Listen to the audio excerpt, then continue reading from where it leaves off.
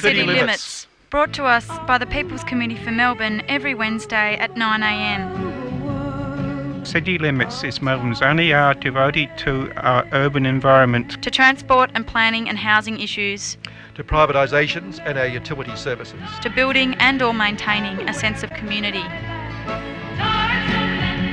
855 on the AM band, if we can hear it through the noise and find it through the smog. City Limits.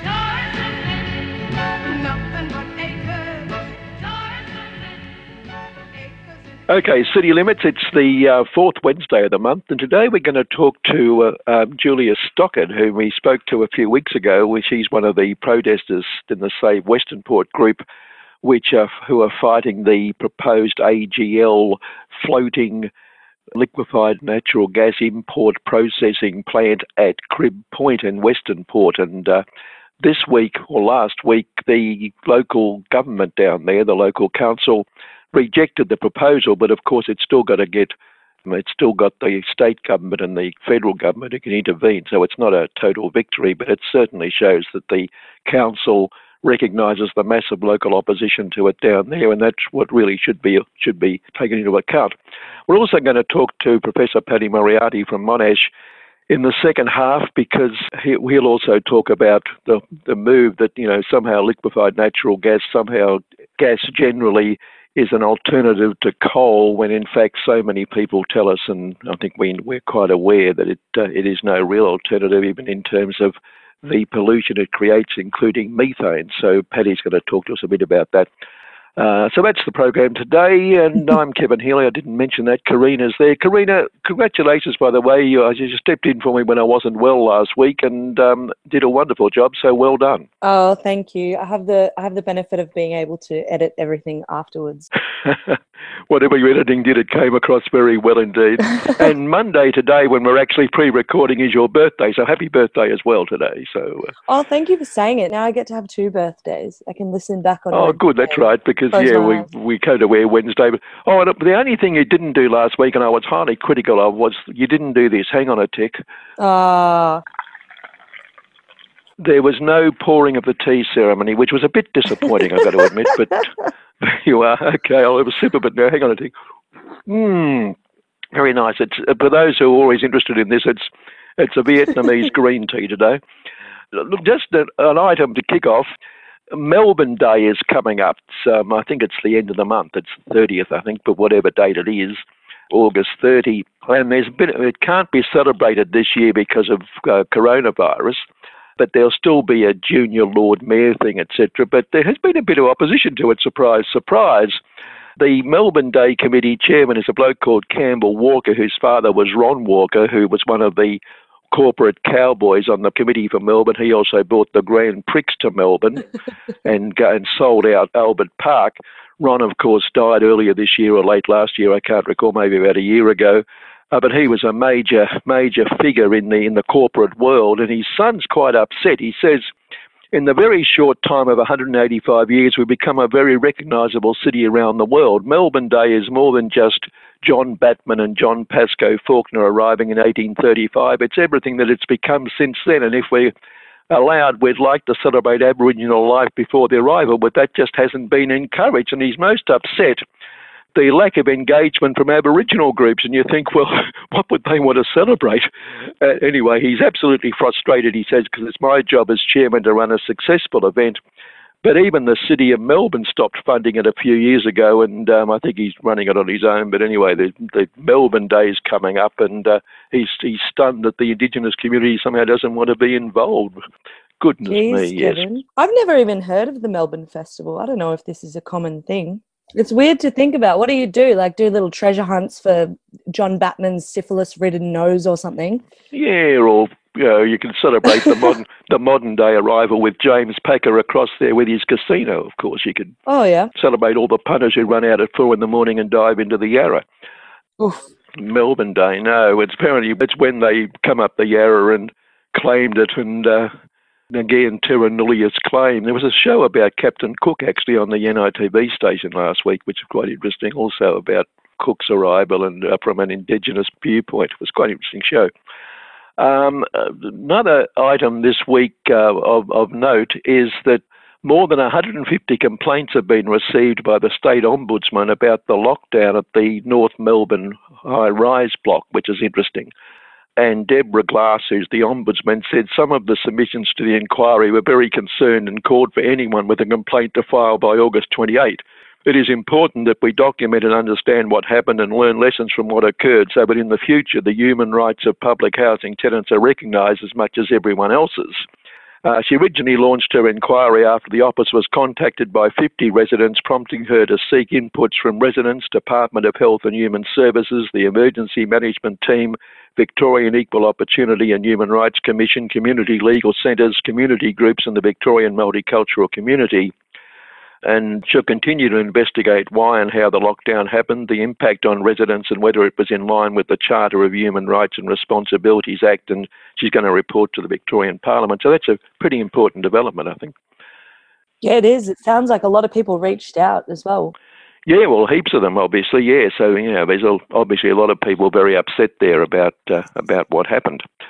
And let's hope she can come up with a report that fingers a lot of that cause, a lot of the problem. Yeah, it would be good. Yeah, Clive Palmer's been running ads all over the place, pushing another one of his developments in Western Australia. He's currently trying to sue the Western Australian government over what he claims they changed the rules for a mine that was approved by the previous Liberal government, in fact, going way back. And he's left it idle for some time, but now he wants to sue them for millions and millions of dollars. They've brought in a law that tries to stop him doing that, and he'll end up in the High Court because he's a most litigious person. In fact, not only is he taking them to the High Court for that, he's also taking them to court over their border closure, which he says is illegal. And now he's also suing the Premier for defamation over something he said about all these cases, so it just goes on and on. But it's interesting because if he loses at the High Court, he's saying he'll therefore take Australian federal government to a free trade hearing, one of these hearings that are based on these free trade agreements we're making, where companies have the right to take governments to court. Because the company, although he's in Western Australia and he's an Australian, the company he's involved with in this arbitration or in this court case is based in Singapore. It's his company called Mineralogy, but it's Mineralogy International Singapore registered. And so because Singapore and Australia have a free trade agreement, he's saying he could take Australian government to a hearing in which the government would be charged with changing the terms of an agreement, those things we've always opposed in free trade agreements. And here's an Australian using it against the Australian government if he happens to lose the other one in the High Court, that the Western Australian Act is illegal. So Clive's just going on as usual. Well, in some ways, we're pretty lucky that he's just such a ludicrous and newsworthy kind of figure, isn't it? Because a lot of this stuff happens behind closed doors. And if he does end up taking the feds to this free trade hearing, then I guess it's publicity for what's happening in this weird way, right? Well, I suppose it is, and it might. Yeah, I suppose it might expose those sort of agreements too that our government continues to sign up to. The American president, Goodyear Company, has decided that it's banning its staff from wearing political slogans of any sort and for any party. But Donald, being Donald, has taken it personally and said they've banned people wearing his Make America Great Again hats. And so he's urged consumers to boycott Goodyear tyres. And he says, don't buy Goodyear tyres. They announced a ban on MAGA hats. That's Make America Great. Get better tyres for far less. And so he just goes on and on, doesn't he? He said, I would be very much in favour of people who don't want to buy there. Anyway, Biden then slammed it as being a petty political grievance and saying Trump cares little about Goodyear workers, but it's just another typical little Trump performance. Just as one of his senior advisors, of course, Steve Bannon, was arrested for knocking off money from a so-called fundraiser to build a Mexican wall. So it's all happening over there at the moment. I can't imagine they'll be doing very well anyway, Kevin, because it's not been a very good year, has it? No, it certainly hasn't. And of course, he's made Louis DeJoy, who he put in to run the post office, the Postmaster General now. Louis, of course, is cutting back, so they're trying to sabotage the postal voting for the election. But what hasn't come out, I don't think, in our local media, but it's certainly come out on shows like Democracy Now! on this station from America, that DeJoy himself owns millions of dollars of shares in rival companies to the post office. So you've got the Postmaster General running the public service who has millions of dollars of shares in rival companies. And there's been a long-term push by the Koch brothers, who are the big supporters of republicanism and extreme right-wing thinking in America. They've been pushing for years to have the post office privatised altogether. And I think what we're seeing at the moment is DeJoy playing that role, both to privatise it for that interest, plus, of course, his other interests in rival companies. So it's just interesting that he has those interests in other companies. That's just another one I wanted to raise. And just another report last week that I think workers needed to know this, Bill needed to be told, but wage growth has slumped to its lowest rate in 23 years in Australia. In the private sector, it's slowed to just 0.1%. So, as usual, workers are copping it. And I must admit, I never thought, because I come from Irish stock myself. I mean, my grandparents or great-grandparents, I suspect, came here in the potato famine. And I always enjoy the Irish accent, except I've realised now whenever I hear Alan Joyce, the head of Qantas, speak, it absolutely rankles me, that voice, because, you know, all he's doing is asking for more government help for a company that was privatised because the private sector would be more efficient, and more government help for him and his shareholders, and usually further crushing the workers in the company at the same time. So I just wanted to mention that he's putting me off at least one Irish accent anyway.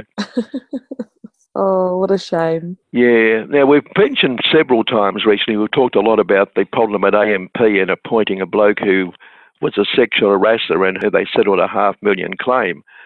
Last week, the woman involved, in fact, came out and told her story, a woman called Julia Slakowski. She's an American who was working in America at the time. He was in London. In a company report on it, it looked at individual situations and said they weren't too serious. Well, I don't know, was anything that can't be serious in terms of sexual harassment anyway.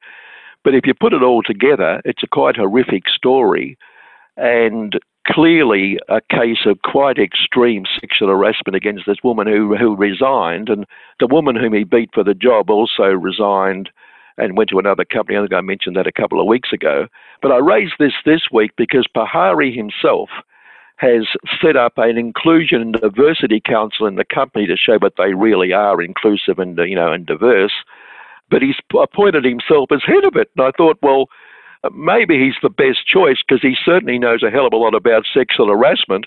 But it's outlandish that he's not only set up this Inclusion and Diversity Council, obviously to show they're really genuine, and then puts himself in charge of it. But increasingly, investors are coming out and saying that really he simply has to go because his position is incompatible with all the furor that's being caused, and he can never assume a position where he's going to be respected. So hopefully at some stage soon he'll just have to pull out because it is reaching that stage. So, yeah. Well, starting to affect their business now, God forbid. Absolutely. He was put there because they said, their reason was he makes a lot of money for the company, but I think he won't be making a lot of money for the company if this continues. And as I say, a hell of a lot of investors, including some superannuation funds, are saying that really he just needs to go because clearly it's just not going to work. And let's hope they're right. I think they are. We'll probably have Julia Stockett coming in shortly, won't we? But another item of some interest, since the destruction of the Juukan Gorge Caves by Rio Tinto, 46,000 years of Indigenous history, the Western Australian government has set up a review into the Aboriginal Heritage Act, and they want to bring in legislation that gives Indigenous groups rights of appeal that don't exist under the current laws, so that under the current laws they had no right to object when they planted the dynamite or whatever, the explosives, and blew it up. But I mentioned a couple of weeks ago that Rio itself has put in a submission which says that they shouldn't overreact to what they've done. In other words, they shouldn't change the law so that they can't do it again. I think that's what they were really saying. We don't want them to have a knee-jerk reaction which will impose more penalties and difficulties on mining companies. But also our old mate Gina Rinehart, who has, of course, iron ore interests over there through the Roy Hill Company, she also says that the governments should not change the law too much. She warned the state government not to interfere with existing land use agreements between miners and traditional owners in replacing the state's heritage laws. And she also told the federal government that it should not change any federal legislation following the Juukan Gorge explosion. She says she's very happy with the agreement she's got with Aboriginal people, etc. And she argues that if you give the Aboriginal people too many rights in this situation, they could misuse the process to delay important projects. So poor old Gina's a bit upset about that. So important projects. Oh dear. Yeah. So I'm sure that you're, bleeding for poor Gina. Well, I raised this again this week because the best that the Indigenous groups have received from Rio has been an apology and the company saying, we're really sorry, but we had to make a choice between blowing it up or getting at really high-grade iron ore from which we could make a fortune. And so that became a no-brainer, really. But they have apologised, quite sincerely in an area where there's lots of crocodiles. They've shed tears, but they don't want anything changed. And the same company that at this stage has given them no more than an apology, a couple of years ago, a mob called Monadelphous, which is a company that services mining companies, was servicing one of the Rio Tinto mines in the same area. It was at Cape Lambert, and in the course of it, it created a flyer which held up for some time the production at that particular mine. But instead of simply accepting an apology from Monadelphous, at the moment, Rio is suing them for just on $500,000, which I find interesting because the same company that damages and totally destroys 46,000 years of history thinks it can get away with just an apology at the same time as if someone damages its property $500,000, and I think some sort of hypocrisy award should go to them, I would feel, Karina, and absolute sheer hypocrisy. That's it. I think we're going to have to go to a short break now, Kevin. We are indeed. And as much as I'd love to chat with you all morning. Yeah. Oh, I'm sure you would. I mean, you must love it. Okay, look, we'll take a break from City Limits, come back, and we're going to talk to Julia Stockett about the latest developments at the AGL proposal at Crib Point. You're listening to 3CR Community Radio, Melbourne's Voice of Dissent. 3CR Community Radio, 855 on the AM dial, streaming live at 3cr.org.au or on 3CR Digital in Melbourne.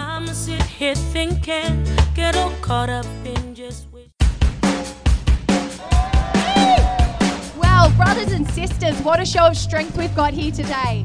Local issues. So I'm here at the school kids strike for climate action. Live coverage. Join the spirit of this gathering here today at IMARC. Your voices. So give us a bit of a lowdown about what's happening. There's about 250 people here at the moment. Community struggles. We're now in front of the Tundaminawaya Maulboyhina Monument. I'd like to thank Community Radio 3CR, who for the last decade has been broadcasting here. Feed Radical Radio. Your membership is vital. A few hundred people about to pass us right now. Lots of young people standing up for their future. Subscribe today. Go to 3cr.org.au/subscribe or call the station on 9419 8377.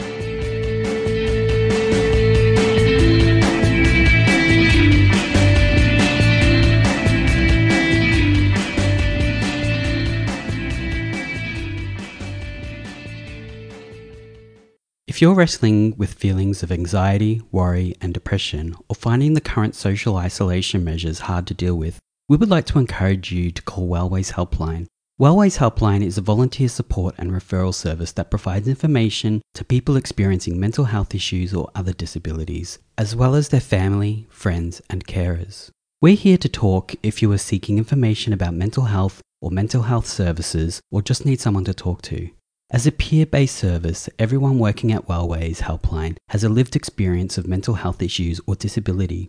Wellways Helpline is a national service and operates Monday to Friday 9am to 9pm, excluding public holidays. If you feel it would be helpful to talk to someone about these issues during this difficult period, please call Wellways Helpline on 1300 111 500. That's 1300 111 500. Wellways supports 3CR. Okay, back on City Limits, and on the line we've got Julia Stockard, who's one of the members of Save Western Port. We interviewed Julia a few weeks ago when the submissions were called for the environment process into the proposed Crib Point floating liquefied natural gas plant by AGL with massive local opposition. We got Julia back this week because last week the local council knocked back the proposal and rejected it, obviously recognising the massive opposition locally to it. But of course, that isn't the end of the story because there's still the state government and federal government to get around. But Julia, I suppose it's at least a start, and it shows the local government down there recognises the sort of opposition that exists. Yes, we were really happy to hear that the council voted unanimously to both oppose the project and the EES, the Environmental Effects Statement. So that was a really good outcome last week, and it actually got some good media coverage in the Australian and the Age, which has been a bit hard to get some traction because basically this year there's only really one story, and that's COVID. And so, yeah, it was really good to get that in the news and to get the support of our local Shire Council. Yeah, and I guess locally you'd argue that while COVID is incredibly damaging, this will be equally as damaging to the environment of Western Port and the surrounding areas. Yeah, definitely. And it brings up a lot of issues about what sort of world we're going to have post-COVID, because one thing that's really clear is that in these times of great stress and upheaval, people are really relying on the natural world and the solace they get from the non-built environment to help them with their mental health, their well-being, and those are the things that are going to endure and that we really need to care for. And that's really something that's become very, very clear as part of this project and the community opposition. It's really sort of galvanised people's appreciation of community and of country, definitely. And just to remind people, could you just give us a quick rundown of what is proposed by AGL for Crib Point? Yeah, well, AGL are Australia's biggest carbon polluter. They've done some good things with renewables, but for some reason, I think it's because they've got a lot of pressure to close down Liddell and the coal-fired power stations. So they're really looking to gas. They say that we're going to have a gas shortage. Now, a lot of analysts say that that's not true and that AGL and companies like that have exaggerated gas shortages to try and get approvals for unpopular projects like this. So the idea is that they want to import gas from overseas, which is really strange because Australia is the biggest producer of natural gas in the world. We export so much and it's very lucrative industry. So Daniel Andrews last year said that Victoria produces twice as much gas as we use, but it's all sold in a lot of overseas contracts. And Australia is the only gas producing country in the world that does not have a reserve to keep enough of the resource for Australians. So energy companies are allowed to sell as much as they want overseas. So AGL have said that there's going to be a gas shortage, and we don't really think that that's the case actually, because Australia produces so much gas. So the idea is that they want to import gas from overseas that could be fracked gas. It could actually have come from Bass Strait or from Australian gas fields, been sold overseas and then re-imported back into Australia. AGL themselves admit that the gas that they would be bringing back into Australia, by the time it's been regasified and processed, it could be 20 to 30% more carbon intensive than conventionally sourced gas. So what they want to do is to permanently moor a floating regasification and storage unit, FSRU, at the Crib Point Jetty, which is at our local beach. So this is in Western Port Bay, which is a UNESCO Biosphere Reserve. It's a Ramsar wetland and it's of great significance to migratory birds and it's a really significant ecological community. So we think the choice of location is unsound. It's not a good location. And we question the project. We question whether there is actually a need for it.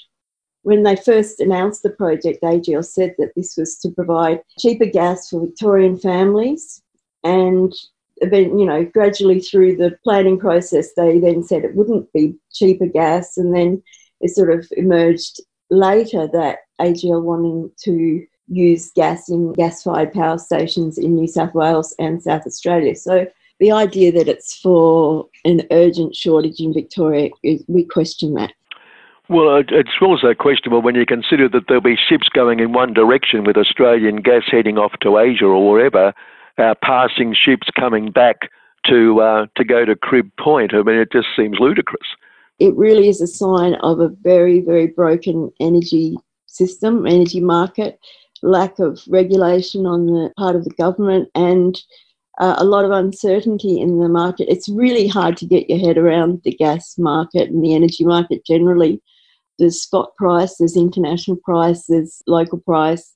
The things are changing all the time, and it's very, very lucrative. And I think companies like AGL, I think they are really looking to, because, we all know that the fossil fuels, whether we phase them out before we are really in a very critical, difficult place with the climate, or whether they run out, they're going to run out. We're going to have to look at alternatives. Why burn and dig up every last bit of fossil fuel when we know the health risks and the risk to climate? So, and that there are so many alternatives available. The thing that concerns us too is that if AGL get the approval for this project, it will really lock us into gas for the next 20 years. They're proposing to park this 300-metre ship, which is really twice the size of the MCG ground, 17 stories high. It would be visible from French Island, from Phillip Island. The whole location is just ludicrous. But the lifespan of the project, what they project, it would really lock us into gas and really put off the inevitable divestment from fossil fuels that the community is ready for, that Australians are well informed about, and that they really are expecting to see some leadership on. And you mentioned last time also that they'll be taking water out of Western Port and then putting it back after they've used it, and that in itself seems like a major environmental concern. Yeah, there's many, many environmental concerns to do with the proposal. There's no FSRU ever been in Australia before, and the ones that we've researched around the world, they're usually in developing countries that don't have strong environmental regulation. It's really a gas factory. It's the sort of thing that a company like AGL would never get the approval for close to a residential community or on a beach. The fact that it's floating somehow, that enables them to get around the kind of planning processes and the regulatory processes that would restrict that sort of facility in that kind of place. For example, an LNG processing plant is a major hazard facility. That's just the way it's classified around the world. But if it's on a ship, somehow it's exempt from that status. So then it's within, the proposed location here is within a kilometre or two of a primary school. It's within a kilometre or two of a Navy base at Cerberus, which they haven't discussed that at all. And we know that that's a major risk.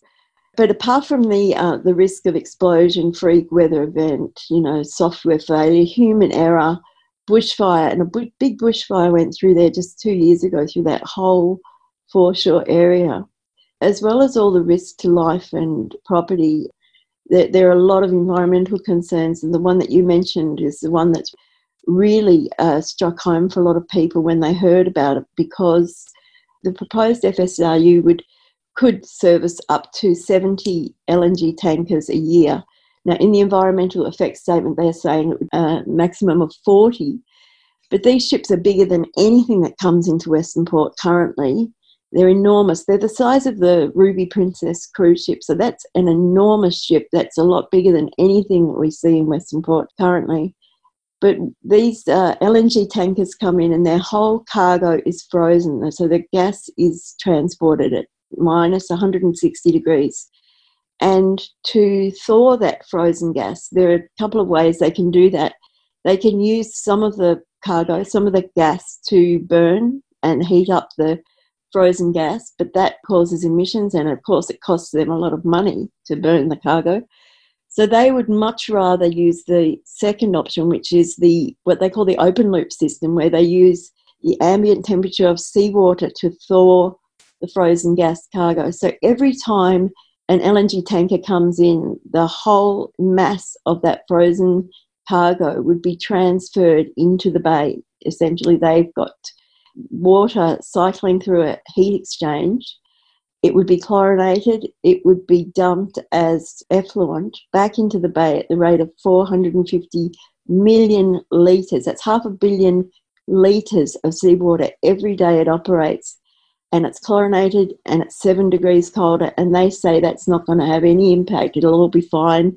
They don't anticipate any problems for the fish, for the squid, for the dolphins, for the humpback whales that visit, for what they call benthic flora and fauna, which is the microorganisms that live in the ocean, which are the basis of the food chain.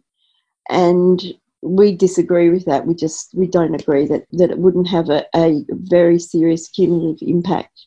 So the environmental effects statement has just been released last month. We lobbied to get the whole project assessed, at the highest level of environmental review that Victoria has.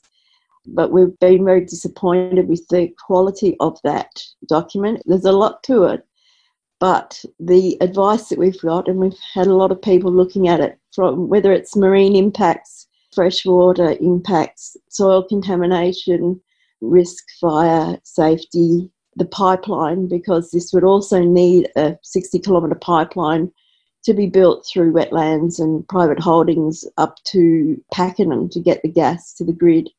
So everyone that has looked at the EES reports have found glaring omissions, a lot of discrepancies, plain errors, just factual errors, really ineffective modelling. Their modelling doesn't take in a large enough area, or they talk about how they're going to be keeping an eye on things, so they're going to be doing observations.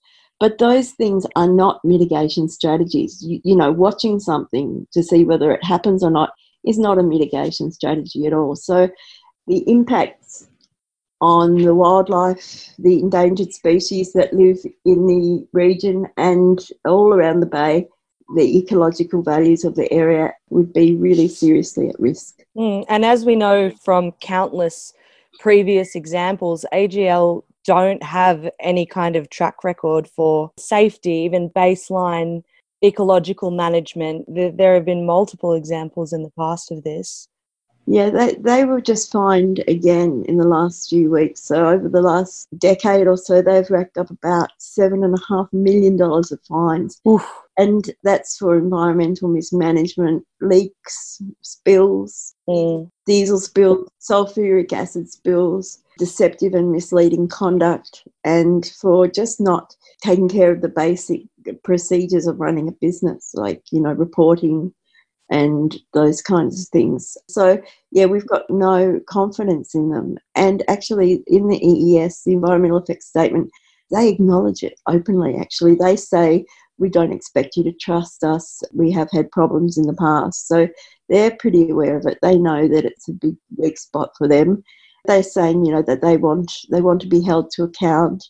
But, the way that they have managed their community consultation has been really dismissive. They've just done the bare minimum of what's required of them to get what they call social licence to operate, which is, basically community approval. And I think across the Mornington Peninsula, Phillip Island, Bass Coast, regionally, there is no social licence existing for this project. The more people find out about the details of the project, the more they oppose it. They're like, what? They want to import gas, and then it's like, they want to dump polluted seawater. It's just like one thing after the other. They didn't release a quantitative risk analysis. They haven't been open about, the different concerns. They haven't answered people's concerns. They've just basically said they don't anticipate any harm, and we don't think that's good enough. We're talking to Julia Stockett from the Save Western Port Group. Julia, what were the reasons the council gave for knocking it back last week?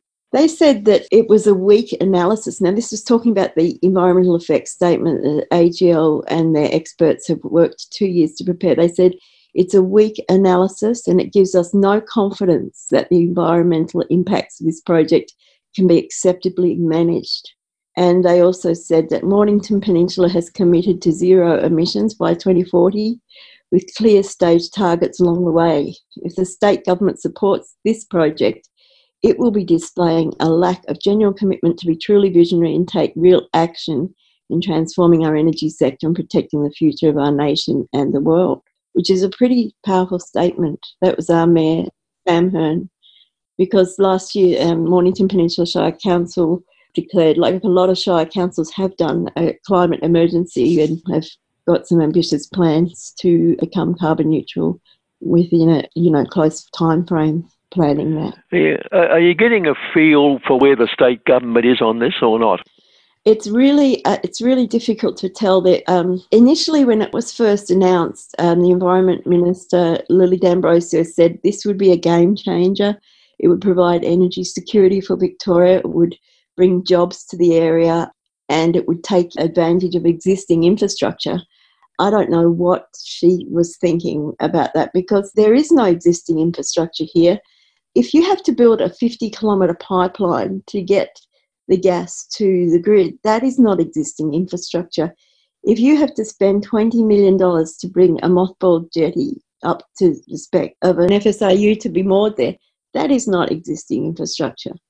And the idea that there would be jobs for people here, well, we know that the Mornington Peninsula and Phillip Island and the region relies on tourism. Well, that's not happening for us this year, for anyone actually, but for the long term, that is the future of this area. And within an hour of Melbourne, with Melbourne being the fastest growing city in Australia, an intact and pristine wetland within an hour of Melbourne is a resource, an asset that is just so precious that the recreational and lifestyle and health benefits of that are only going to improve. So the idea that you would compromise that or put that at risk for the potential gain of 40 jobs, which AGL has conceded would be the amount of jobs that would be created by this project, and yet a lot of those jobs would need to be filled by LNG workers that have been trained elsewhere, because, as I said, there's never been an FSRU in Australia before. So the project doesn't stack up. So it's concerning. We had asked the Minister Wynne, the Minister for Planning, has a lot of discretion in this. So the proponents, AGL and the pipeline company, APA, they are the ones responsible for doing the environmental effects statement. So a lot of people think that would be in a governmental review, that the government would look into the project and assess it. But actually it's strange that the proponent does that, and the proponent is advised along the way by DELP, which is the Department of Environment, Land, Water and Planning. So they advise and hold their hand along the way and tell them what's acceptable and what isn't, how to put together the reports and whether it will be accepted or not. Once it's accepted, then it goes to exhibition, and that's the stage that we're in now, where the public has a period where they can review the document and then make submissions on it. So that's what we've been doing for the last few weeks, working madly, and I mean feverishly, reading 11,000 pages of technical reports that are really dense and getting advice on them on a range of issues, from the gas market to the project rationale to the environmental, marine, endangered species, the health and safety, the social impacts, the Aboriginal cultural heritage, the historical cultural heritage, safety, and there's just so many different aspects to this, and the pipeline, the whole pipeline.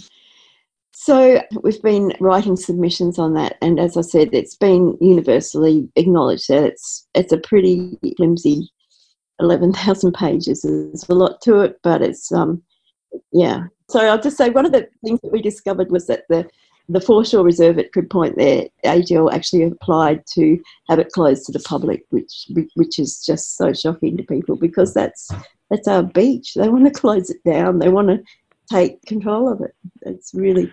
It's outrageous, isn't it? We've argued in this program for years. You've raised one of the most serious problems with all environment statements, that it's the proponent who runs it, as you say, and we've argued that it should be run by an independent body, and in fact the state should also provide funding for community groups like yours to be able to match the proponent in terms of presenting evidence to these things as well.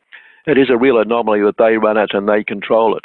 Okay, look, we'll take a quick break from City Limits, talking to Julia Stockett from Save Western Port, and when we come back, we're going to have Professor Paddy Moriarty on the line from Monash.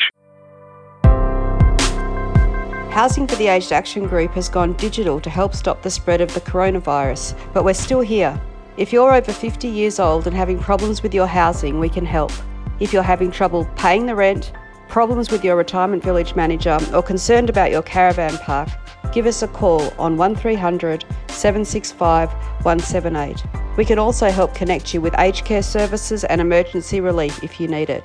Stay safe, everyone.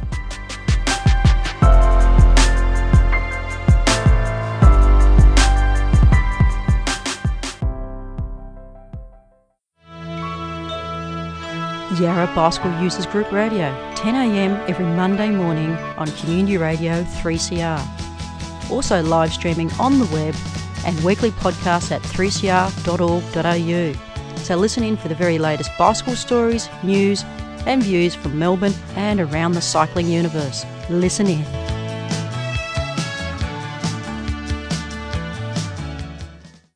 You're listening to 3CR Community Radio 855 AM on digital and online. 3CR Radical Radio. Okay, back on City Limits, we've been talking to Julia Stockett from Save Western Port about the proposal at Crib Point to actually import gas and then refine it there. But Paddy, I wanted to ask you, because gas is promoted by many proponents of it, of course, as being a major alternative to coal because it's less polluting, but indeed it's not less polluting, is it? Well, it is, given that natural gas, CH4, contains less carbon. In other words, it's got one carbon molecule for hydrogen. So really, you're burning hydrogen as well as carbon. Coal is roughly 1-to-1 ratio. So for a given amount of energy, natural gas produces much less carbon dioxide. But there's a methane problem, isn't there, as well? Isn't there a methane problem that throws it out? Yeah. Well, the methane problem, this is not so much when you burn it, of course, but it can be released, for instance, old pipelines, municipal natural gas pipelines. They've actually flown above Boston, I think it was, and tracked the methane leakage from the pipelines, especially old ones. And that can be a problem.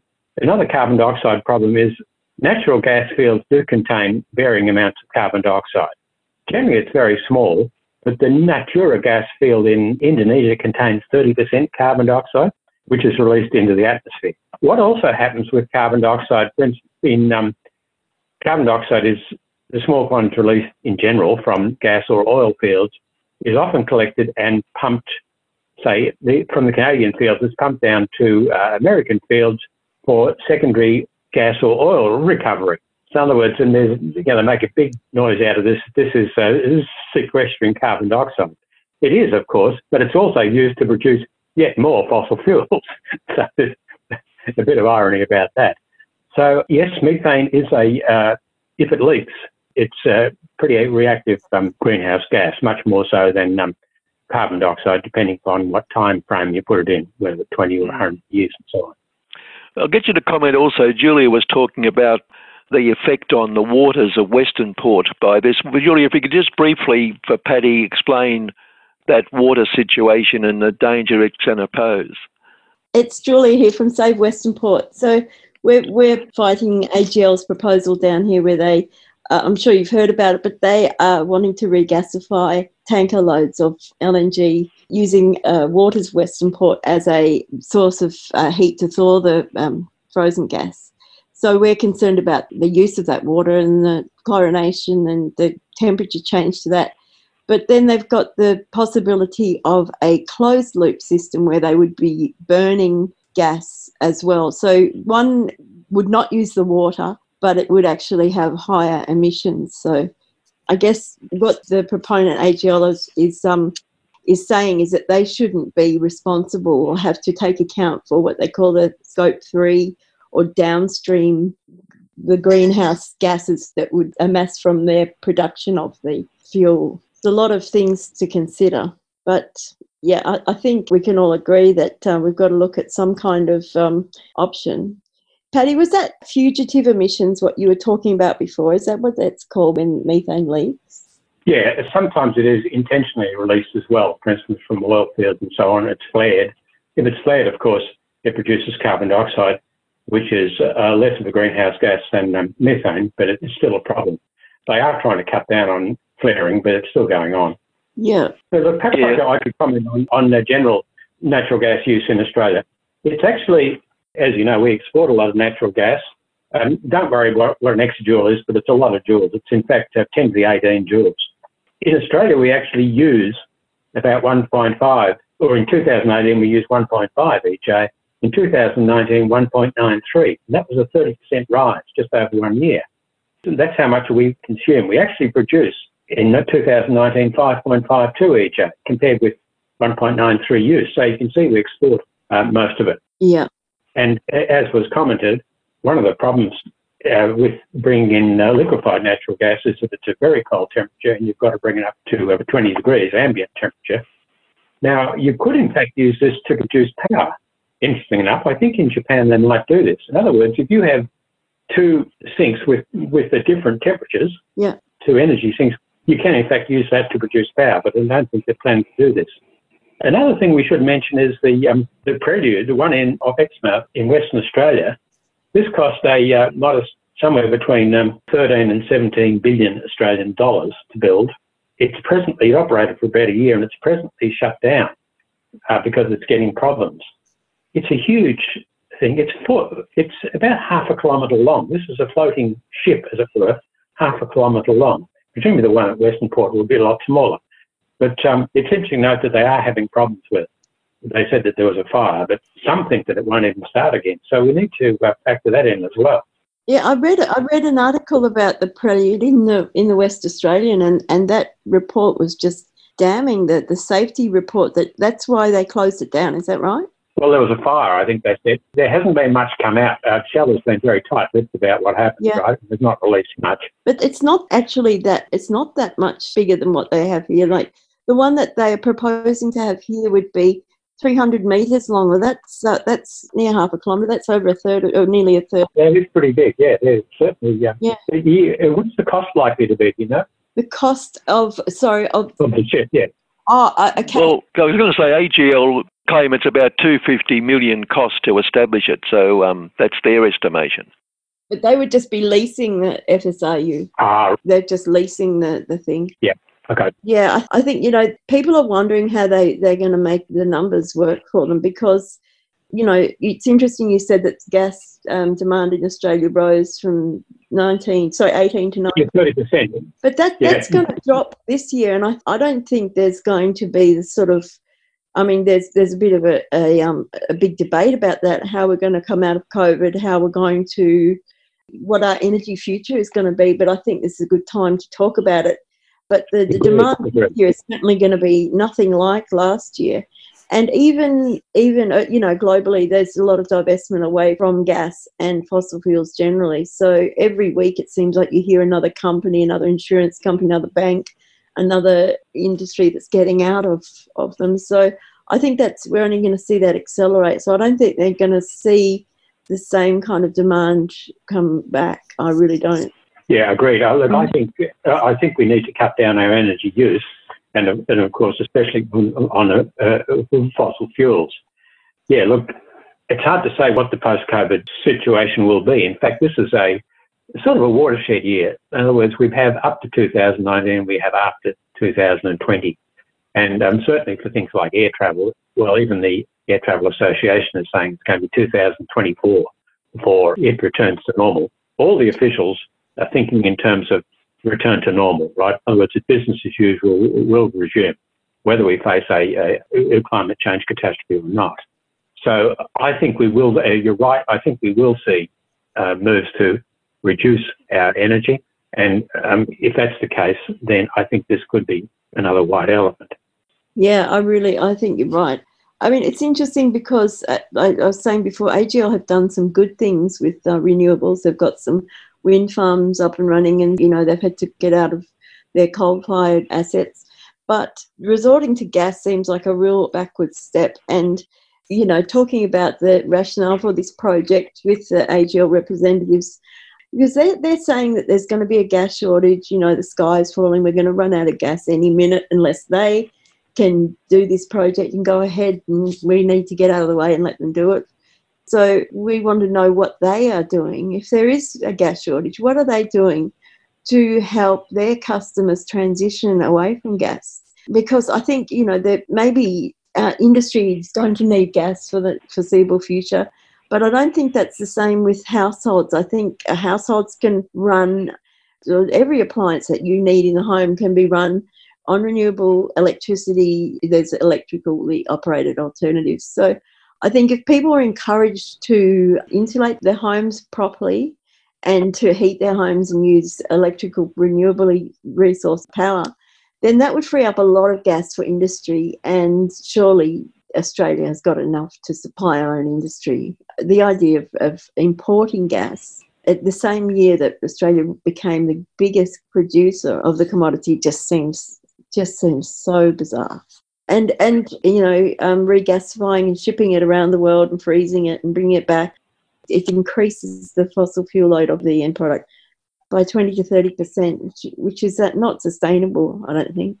No, look, I think though that what we have to do is use less energy. That's the main thing. Yeah. Think about this. If you use less energy, it'll be in fossil fuels you'll use less. Therefore, you will have spare capacity in fossil fuels.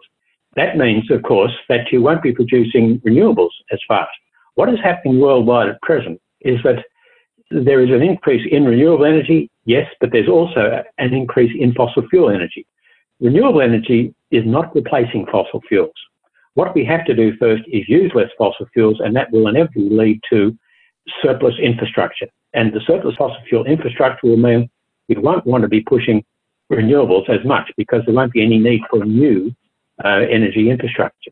So yes, we do have to shift to renewables, but first thing we have to do is cut down energy use, and that means cutting down fossil fuel use.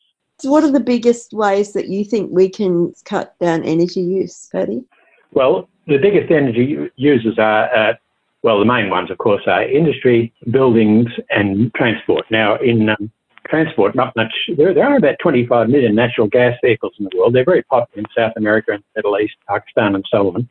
But as you know, a number of countries and cities have plans to ban internal combustion engine vehicles. Yeah. And that means, obviously oil-based vehicles, but also natural gas vehicles and LPG vehicles, biodiesel and bioethanol vehicles will all go, right? So there's no future there. Mm. And as you know, electric vehicles are selling pretty well now. So gas is used in buildings, industry, mainly buildings and industry, and also power production. So when you say buildings, do you mean in construction or in maintaining and operating buildings? Yeah, heating them. And in other words, water heating and cooling, mainly heating, space heating uses natural gas. But a lot can be done that is not being done currently with better design for buildings, don't you think? Because there's been, back in the 70s and 80s, there was cheap energy and there was no need to prioritise good building design. But there's smartly, yeah. Look, there's a lot of talk about smart buildings these days and energy savings. What you want is smart occupants, right? Mm. In other words, you want people to think about it. If you have a look at the price of fuels today, or how much most households spend about 5% of their income on fuel. If you go back a few hundred years, like in England, they spend about 70% on fuel. Yep. Energy is very cheap these days, and unless it increases in price, if people are motivated to use less, they're not going to save. You think people are spending 5% on energy in their homes? I think it would be more than that. It varies, of course, with household income. Yeah. Those who are lower income households tend to spend more, up to, I think, 9 or 10%. This is Australian figures, but they're similar. I've had a look at American, Japanese, English figures, and they're somewhat similar. So until the public feel that climate change is a real concern, they're not going to do anything much. And, of course, companies, especially energy companies, badly want to continue business as usual. Sure, they might window dress, like BP says that it's now means beyond petroleum and so on. It doesn't. Yeah. That's where their money comes from. It's really the same with AGL. They are saying that they're doing good things in renewables and all of that. And yes, they are, but really they could be doing so much more. Their policies of renewable and sustainability policies are a lot more ambitious than what they're actually doing on the ground, and that's really showing up in the way they're pushing ahead with this proposal down here, where they really want to get this new source of gas. Now, whether that's for households, as they say, or it's for gas-fired power stations, I think the latter is probably the case. They've got different gas-fired power stations in South Australia and in New South Wales that they want to get up and running. They want energy security for those. But I think that they've been dishonest with the people of Victoria. They've been dishonest with the government, telling the government that there's going to be an energy shortage, when really what they are talking about is that they have an energy shortage. Victoria doesn't have an energy shortage. We don't have a gas shortage. It's about how much we've sold on these long-term lucrative overseas contracts. I think that the idea that we can just keep looking for and finding new sources of gas and peddling and burning ever more is just not sustainable. It's crazy, and these energy companies really need to be reined in. They have a responsibility to all of us because, well, they're our energy provider, but also because they have profited so greatly in the last decade from their commercial activities. And I think that there's a really big question of change happening now, and that they should be really called on the regulation, and I think that the community expects them to do that as well. Yeah. Can I cut it here, because I think we're just about out of time, and it's a bad time to raise it. But Patty, I tend to think the community generally is concerned about climate change, but the agenda is still controlled by pro-fossil governments and business, and that's the major problem. Yeah, well, neither major party seems to be interested in doing anything about it, which, we just hope that whether, in fact, the coronavirus, the current pandemic, will prime people for change. One American official, I forget who it was, said, never let a good crisis go to waste, right? In times of crisis, people do tend to question, think. For instance, in America, 70% of people think America's on the wrong path at present due to the crisis they've had with Black Lives Matter and with the coronavirus. So people perhaps are questioning, and 2020 could be a dividing year between the old and the new. We certainly hope so. Yeah, okay, well, we'll have to finish there, unfortunately, but Patty Moriarty from Monash, thanks a lot. Julia Stockard from Save Western Port, again, thanks for your time, and we'll follow up because it's going to be ongoing. I was just going to ask one very last question. Yep, right. Because this show is going to air on the 26th, and the community still has the potential to write in about the environmental effects statement, this proposal. We do have time today if listeners wanted to make an entry. Is this the last day, Julia? Midnight tonight on the 26th. Midnight is when submissions close. So if you go to savewesternport.org, there is a tool, a submission writing tool that can help you write a submission very easily. You can do that in a few minutes. We've already smashed the record for the most submissions ever made in Victoria for a EES process. So we see there's a great deal of community interest in this project, and we would really encourage everybody to go online, savewesternport.org, and make a submission before midnight tonight. Thank you so much. Excellent. Thank you so much, Julia. And yes, if any listeners have any submissions they want to make, go straight to savewesternport.org and write in. Okay, that's it. Thanks, Julia and Patty, thanks so much for your time today, and we'll certainly follow up on this one anyway.